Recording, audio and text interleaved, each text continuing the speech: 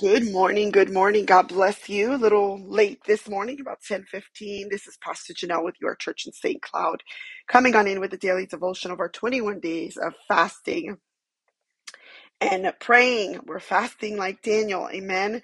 So here we are in day 10. We're here on day 10 already.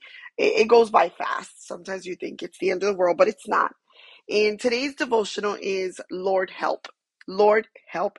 And the scripture is based out of the book of James, chapter 4, verse 1 through 10, and also James, verse chapter 1, verse 5. I'm sorry, let's say that again. James 4, verse 1 through 10, and then James chapter 1, verse 5.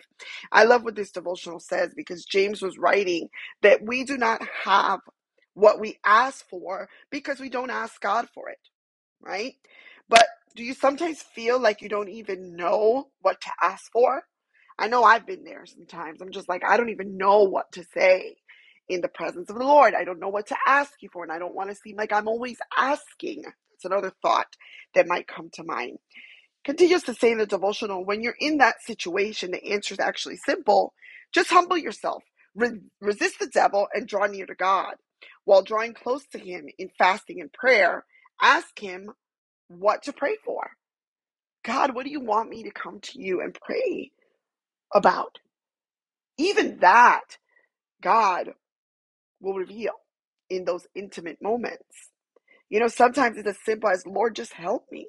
But here's an underrepresented side of prayer today.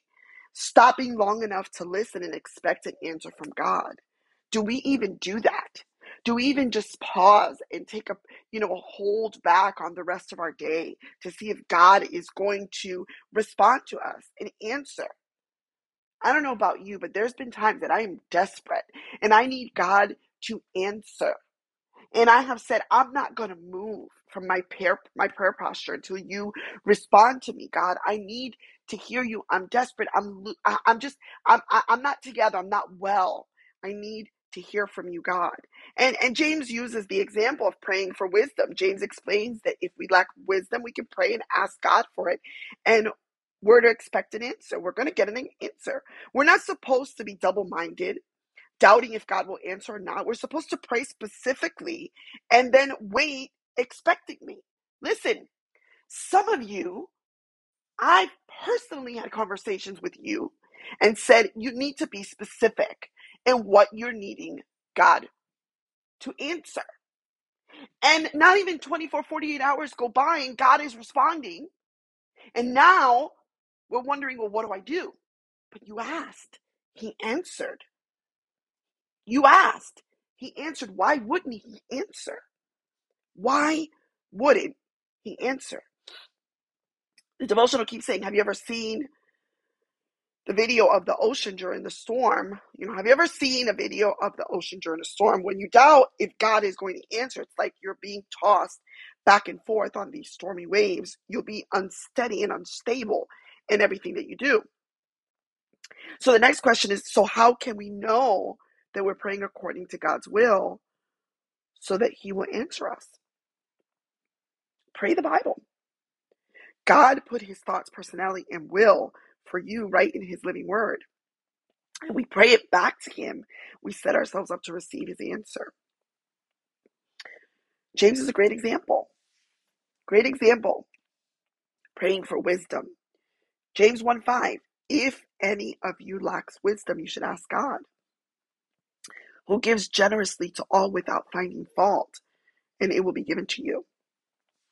So pray, Lord, I lack wisdom. It says in your word that I am to come to you and ask, and you'll give me wisdom generously without making fun of me. Thank you for giving me wisdom. Go in.